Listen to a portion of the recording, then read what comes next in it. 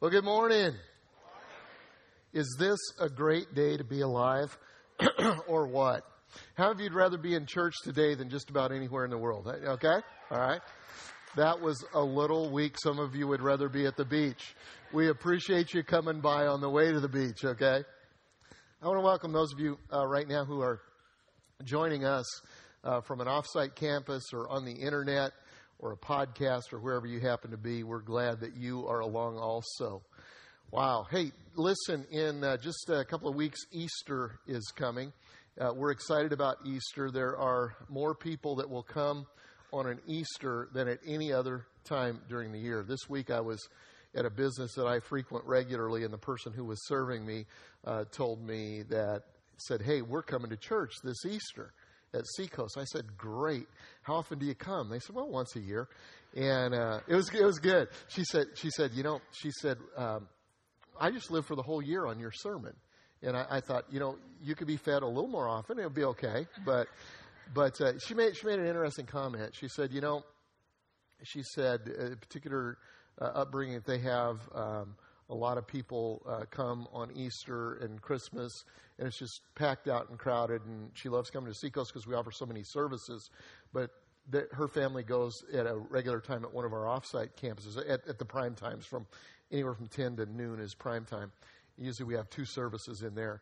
And she said, it's getting really, really crowded for those. And as she said that, I thought, you know what? They may, I'm glad they come once a year.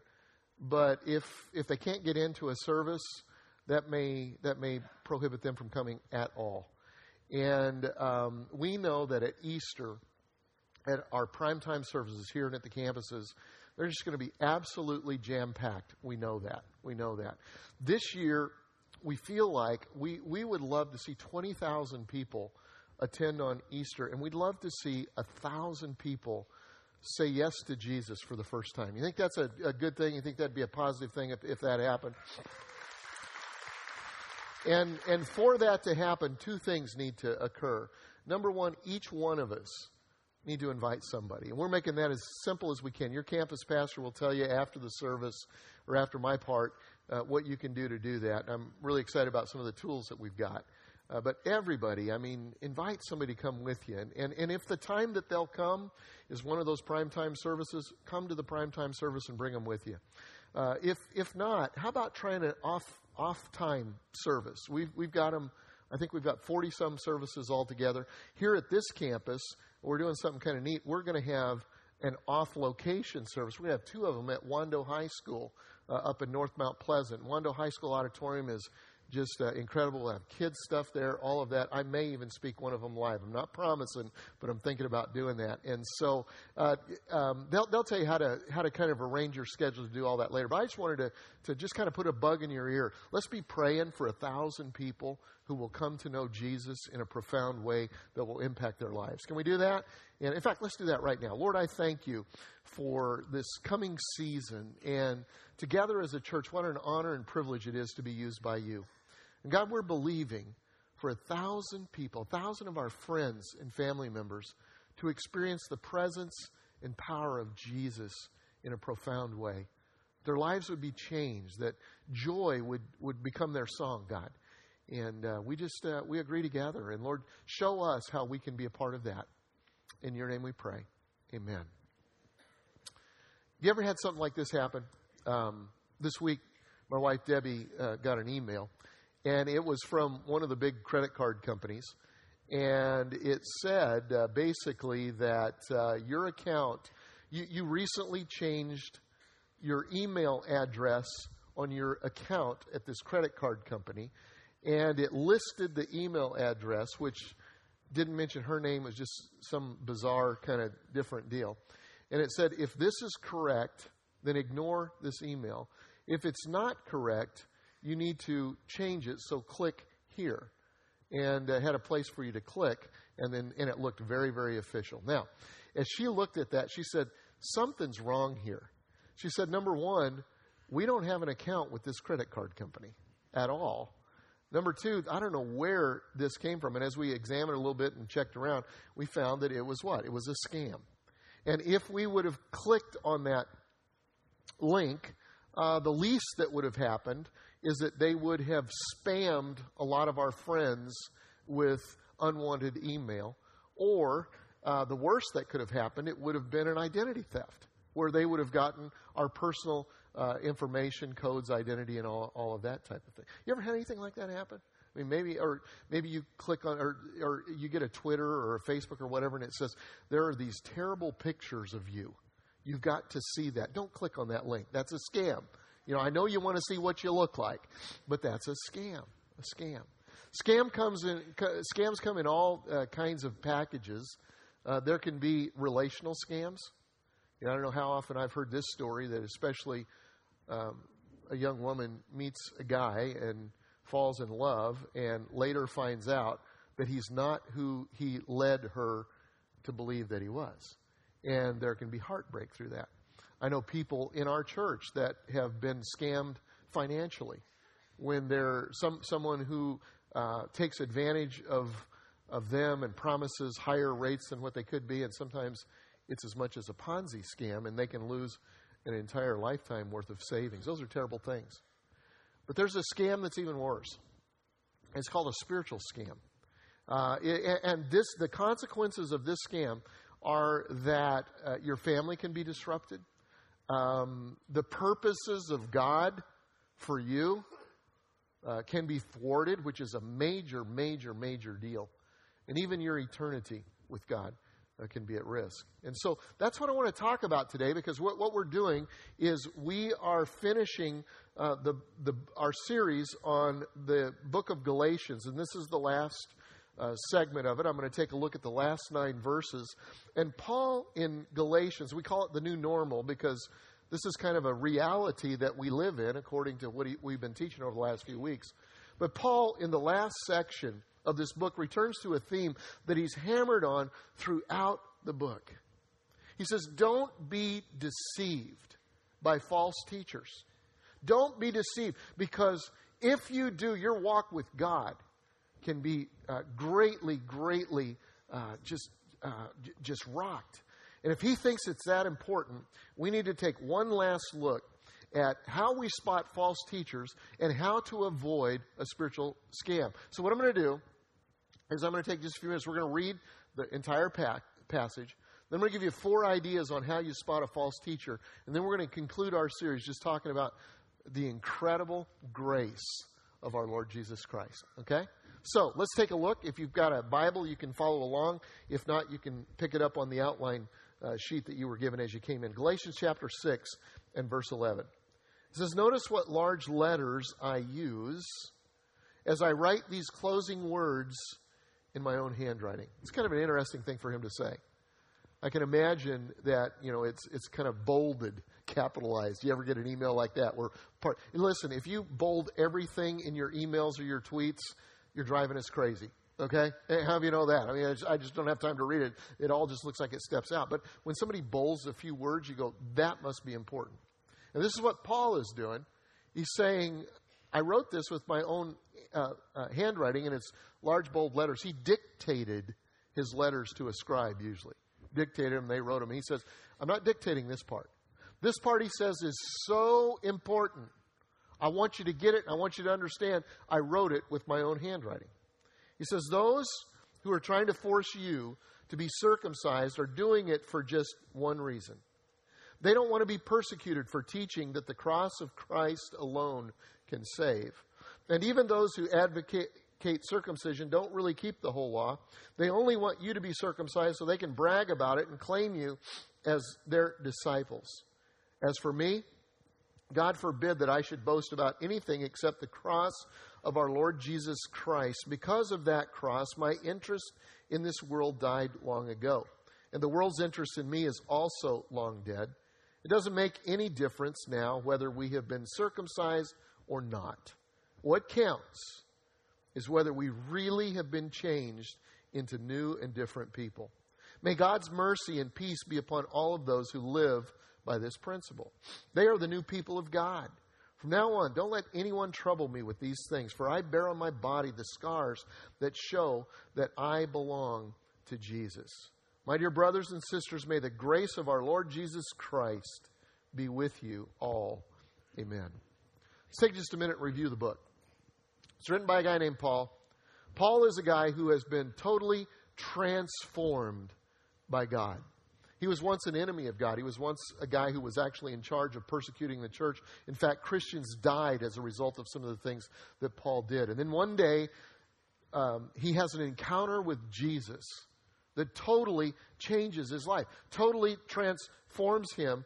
And he honestly and sincerely wants everybody, all of his friends, he wants all his family members, he wants everybody that listens to him to experience the same thing, falling in love with Jesus and having Jesus transform his life.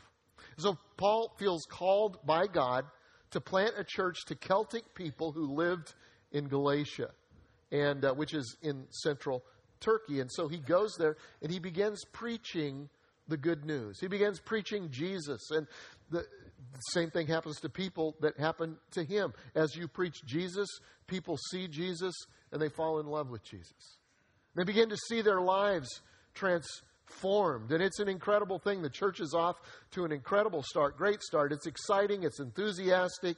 People are being changed. Every week, new people are being added to the church. The enthusiasm is almost tangible. You can almost cut it with a knife. It's a totally contagious thing.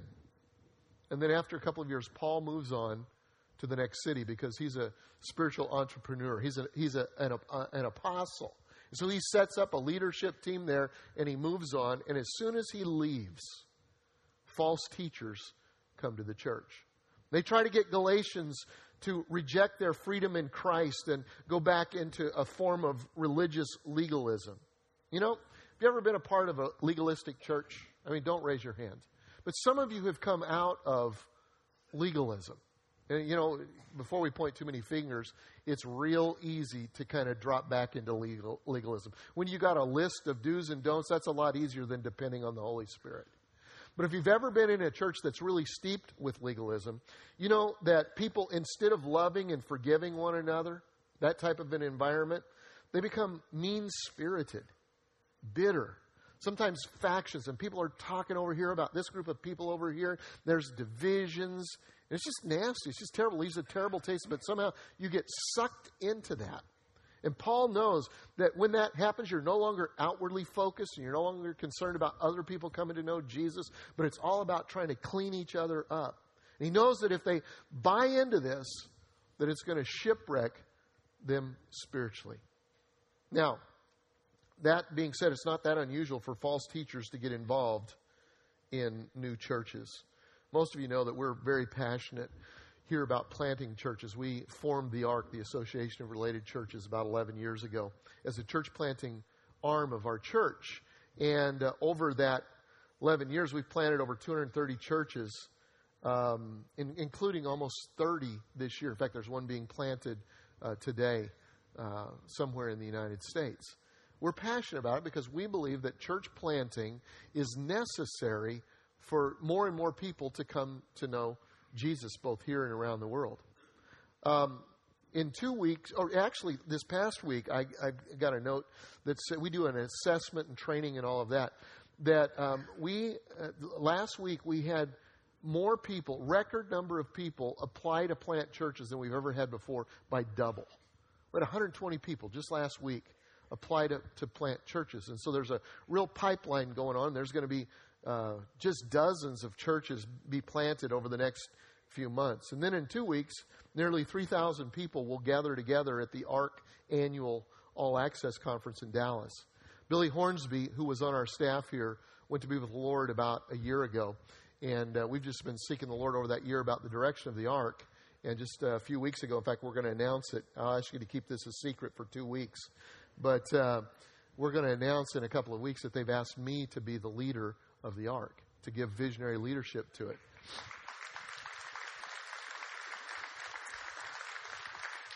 Now, I'm not leaving Seco, so if some of you are applauding for that, you know, you're going to have to come up with another strategy. We have such an incredible team here, a capable team of helping to carry the load, that we're just going to shift my responsibilities a little bit. But we have a goal of planting 2,000 churches in our lifetime. That's going to be a God thing when that happens. But here's what we know. We know that church planting is hard work. Anytime one of our guys comes to me and says, like Naeem has, and Sean Wood, and John Holm, and Ryan May, and some others have come to me who were on our staff and said, I want to go plant a church. I always say the same thing. If you can do anything else, do it. If you can do anything else, do it. Stay right here. Do what you're doing. It's comfortable. It's nice. You're in a resource-rich environment. It's a good place. It's a hothouse for ministry. Because when you go plant a church, it's going to be the toughest thing you've ever done in your life.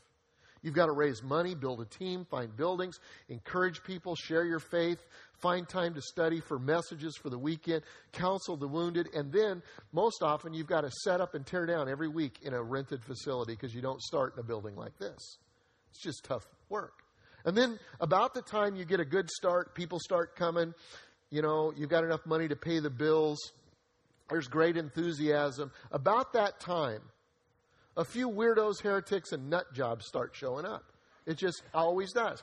And they always have an agenda for what they want in your church. And usually they're trying to steal it from you and somehow take it away. They want to in on the action. And so I warn young church planners about that. It happened here. It took us about 5 years to get any traction here at Seacoast. 5 years. 5 years for us to grow even back to the place that we were the very first Sunday. So we call ourselves the slowest growing mega church in the world. Okay, and people like that because it says, well, they're like us.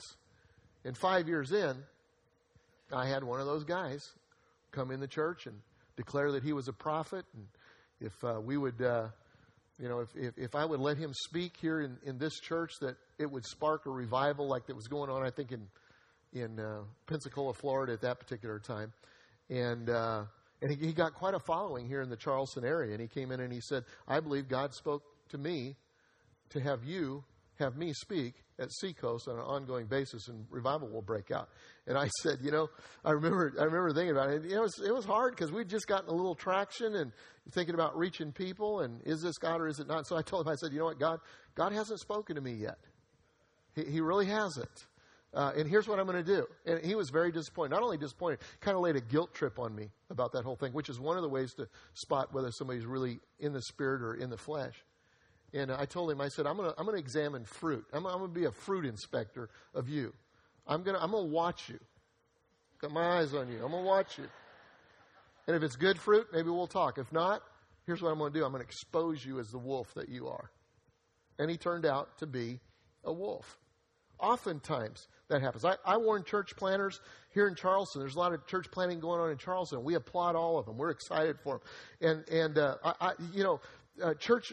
There are some wolves here. There are some people who are false teachers who go from church to church to church. And church planners get excited about talented, helpful people. In fact, when you're a church planner, if somebody has a pulse, you're excited about it.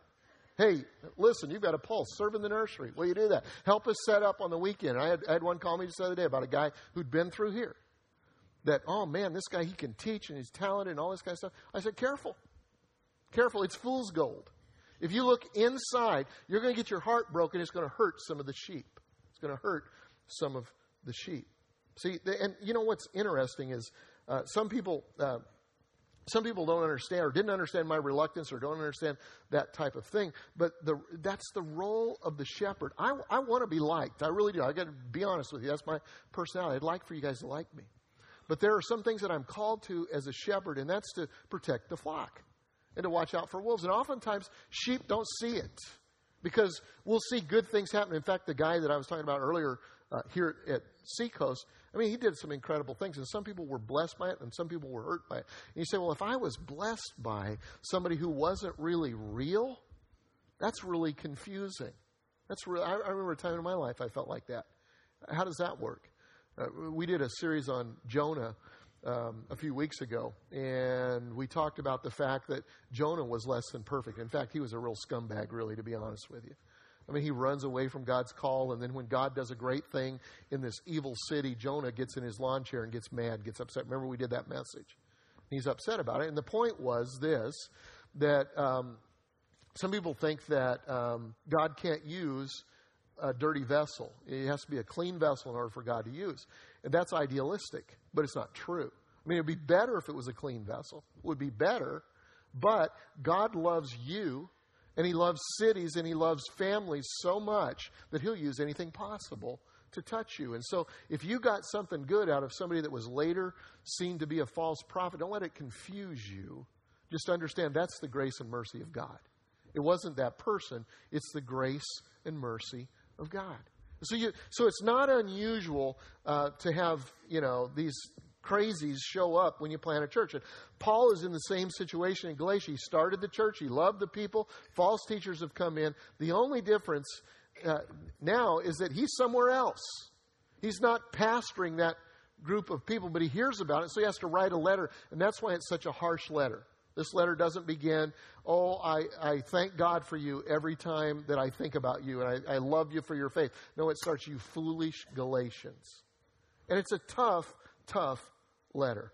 The last few verses, he gives some indicators of how to tell if someone is a false teacher. And you know what? We're going to talk about some things today that I hope you'll save this outline sheet somewhere, because you need to test every teacher that comes into your life by this. You need to test me by it. Yeah, some of you are probably going to move away at some point. You're going to go to another church.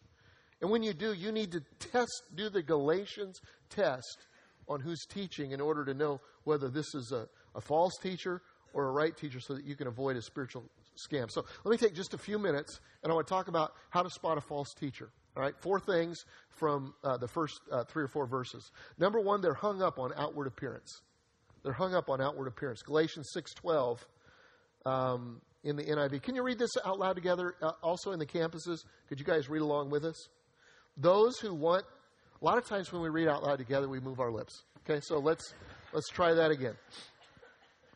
Those who want to make a good impression outwardly are trying to compel you to be circumcised. Circle good impression outwardly.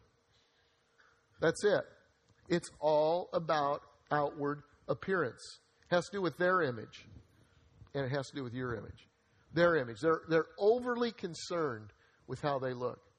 Maybe they're trying to be hip, cool, young, whatever. And it's good to be hip and cool, okay? Some of us probably ought not to be trying to be quite as hip as what we try to be. And I probably put myself in that category. Some of us just weren't built for hip. You understand what I'm saying? And it's okay to want to look good, look cool, all that. But have you ever been around somebody that's an obsession?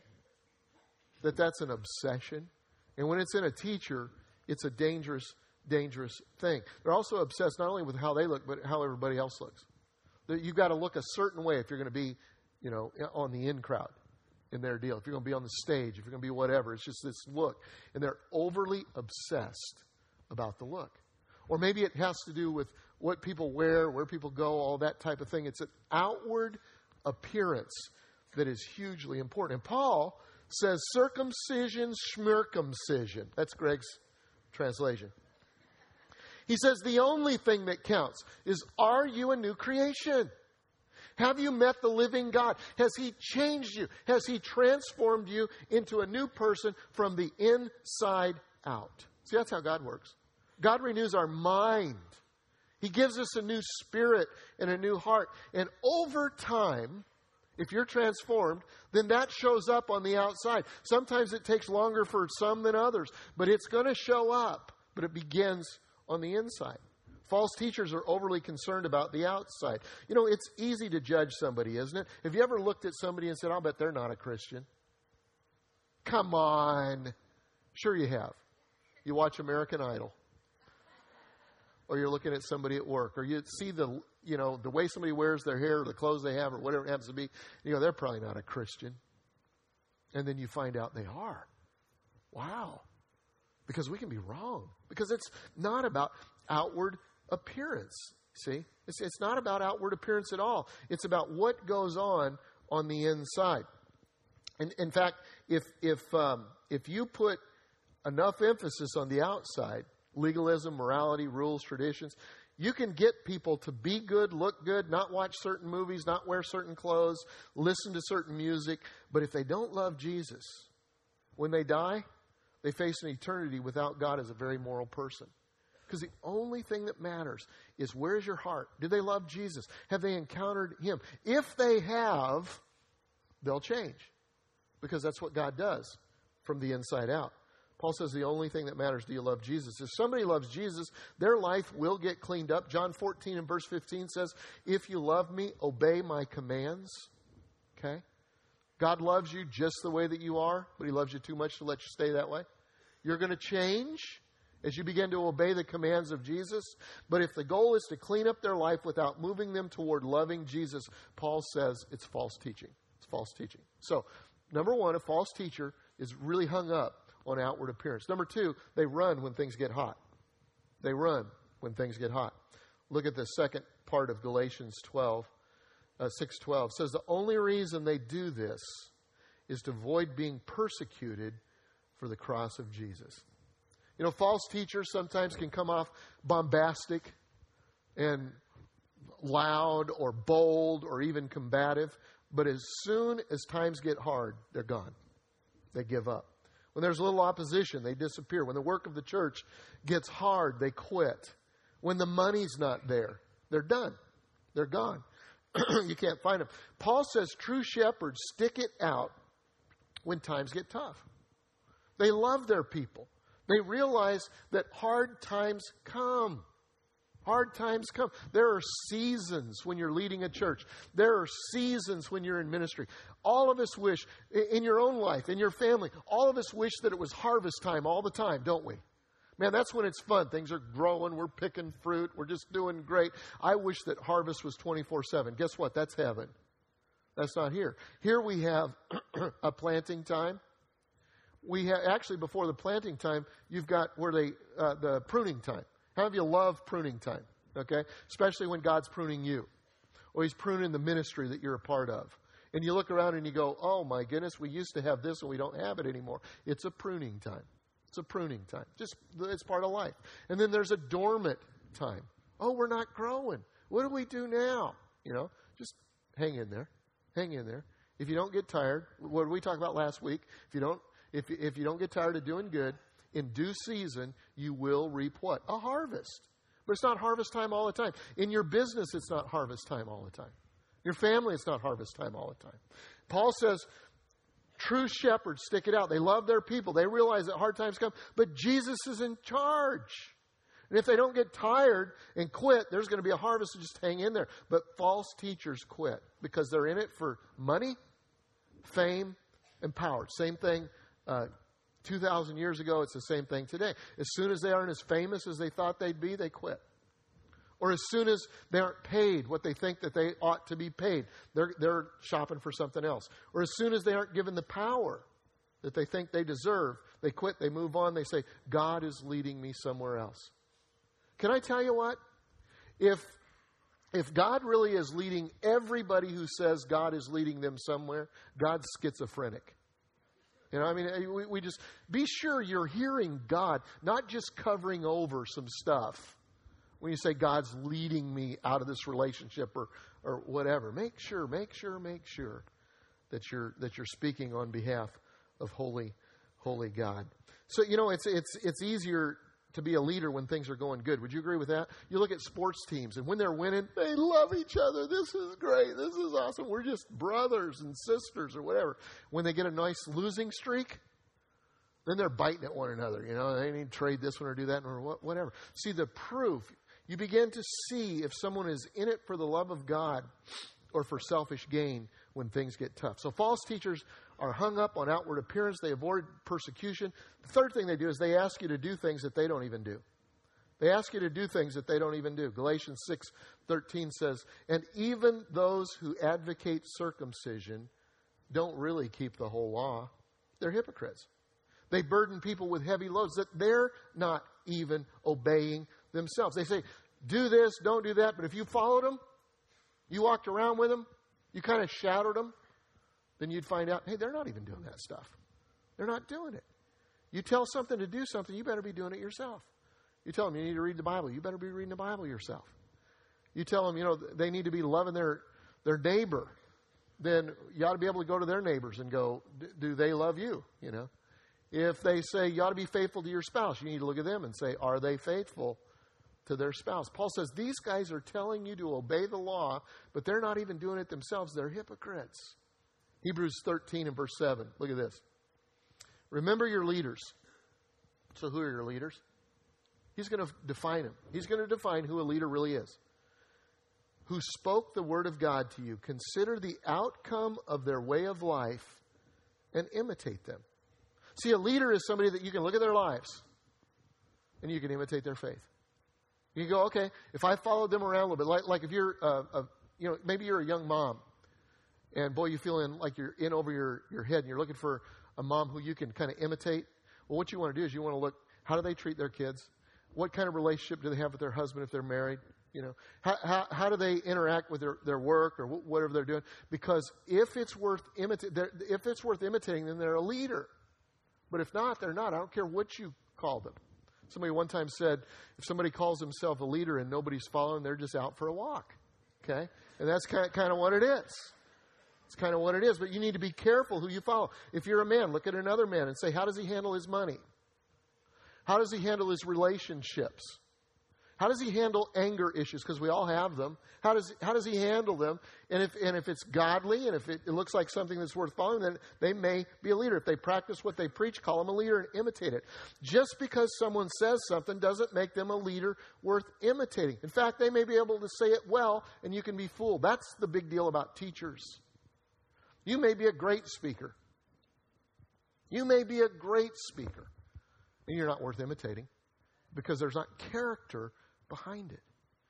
Every once in a while somebody will say to me, you're a great pastor. And I agree, But sometimes I worry if that's because God has given me a gift to speak. Because just because I have a gift to speak doesn't make me the real deal. Let me tell you that. I am the real deal. Follow me around. I think. I'm open. Trying to be the real deal. Mess up every once in a while. How many of you mess up every once in a while? Okay. We're not talking about perfection.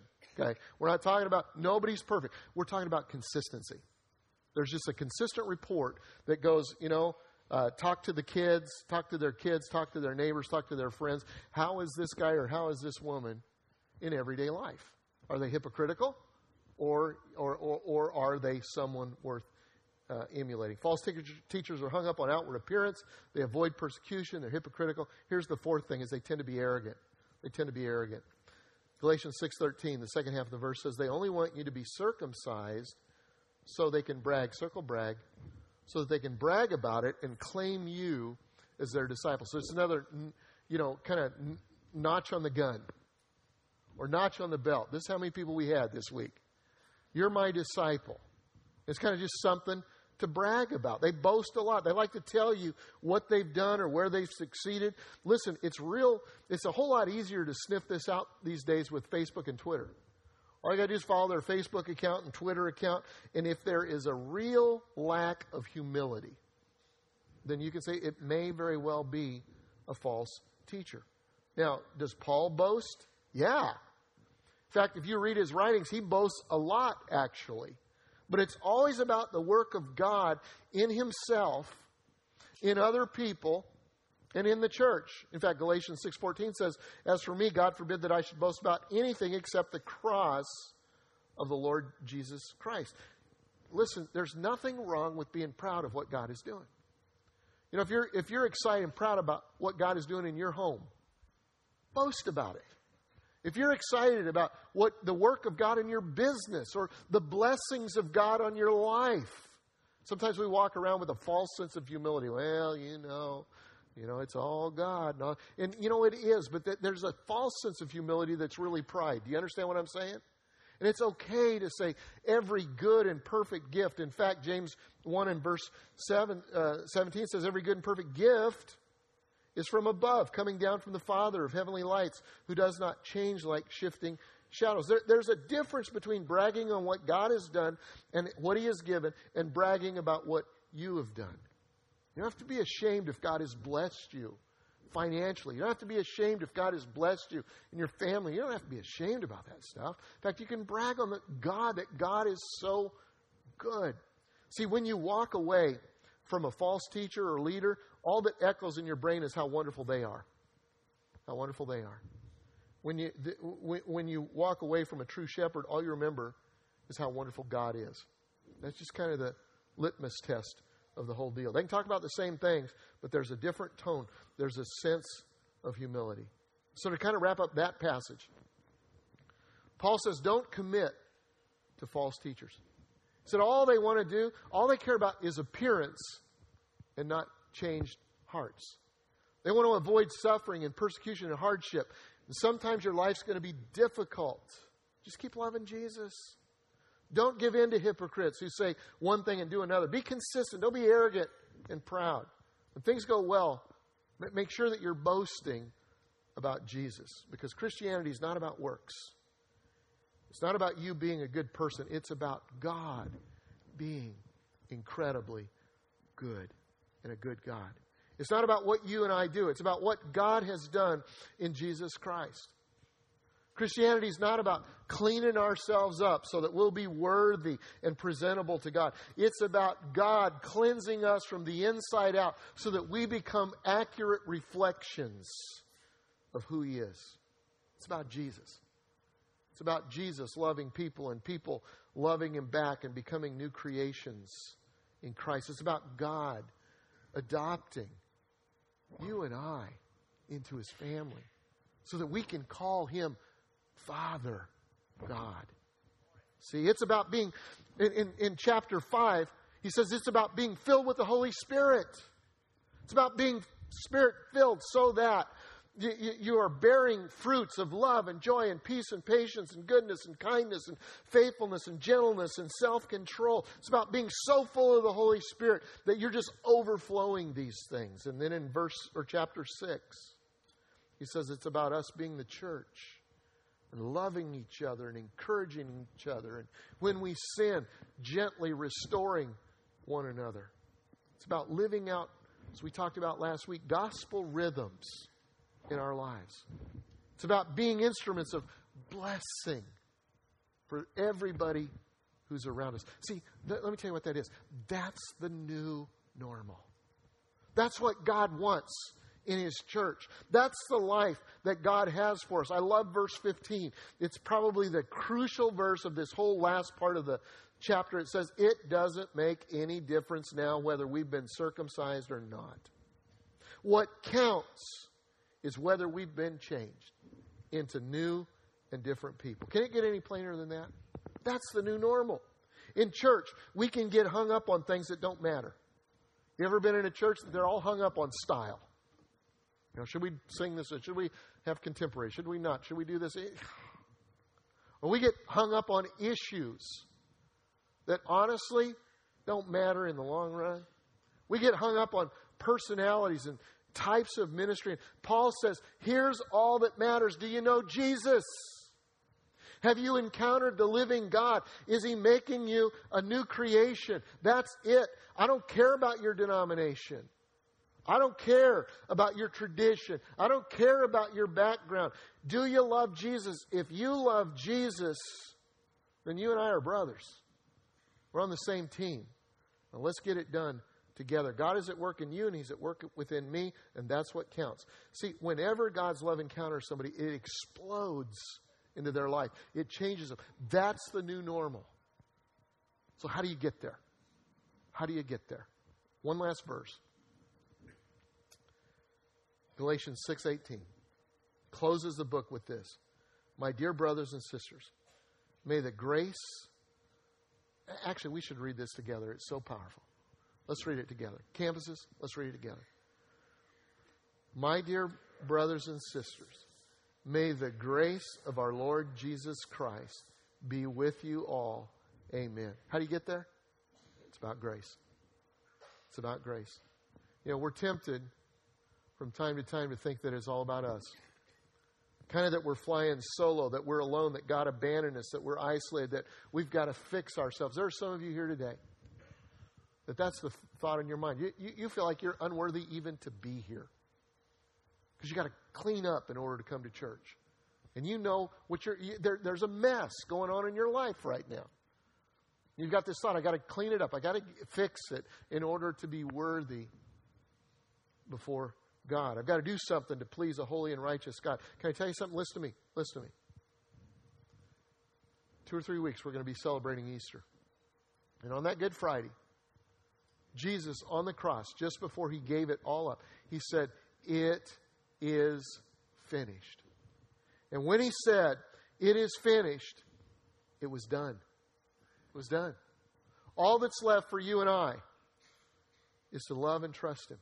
There's no bad karma to work off. No working off your sin. No sitting in the penalty box a certain amount of time because of what you've done. No. It's all about Jesus. It's all about his grace. We don't deserve love, but we are loved. We are not clean, but we are cleansed. Even when we screw up, the Bible says, when we are faithless, have you ever been faithless? It says that God is faithful. That's grace. God's grace does things. It transforms us. Ephesians 2:8 says, "For by grace you have been saved." Not by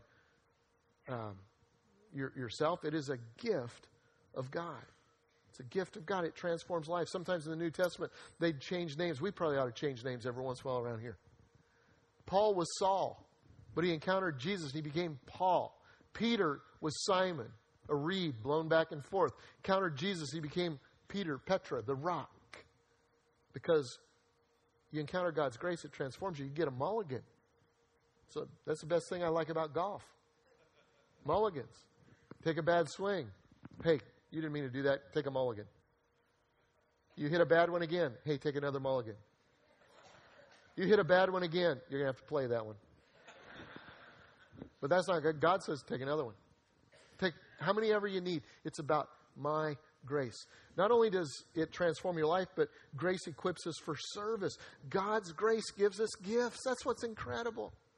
You come to Jesus, and he gives you supernatural abilities in order to partner with him on the redemption plan. He's given everybody in here supernatural abilities. It's gifts that equip us for service. We become conduits of God's grace. That's why I'm hyped up about Easter, and we all be involved in that whole Easter deal, because we're going to be conduits of God's grace. His grace energizes us. There will be times when you feel tired. And when you're tired, you tend to lose hope. And that's when you need God's grace, his energy grace. 1 Corinthians 15:10 says, "But whatever I am now, it is all because God poured out his special favor on me, not without results. For I have worked harder than all other apostles, yet it was not I, but God who was working in me by his grace."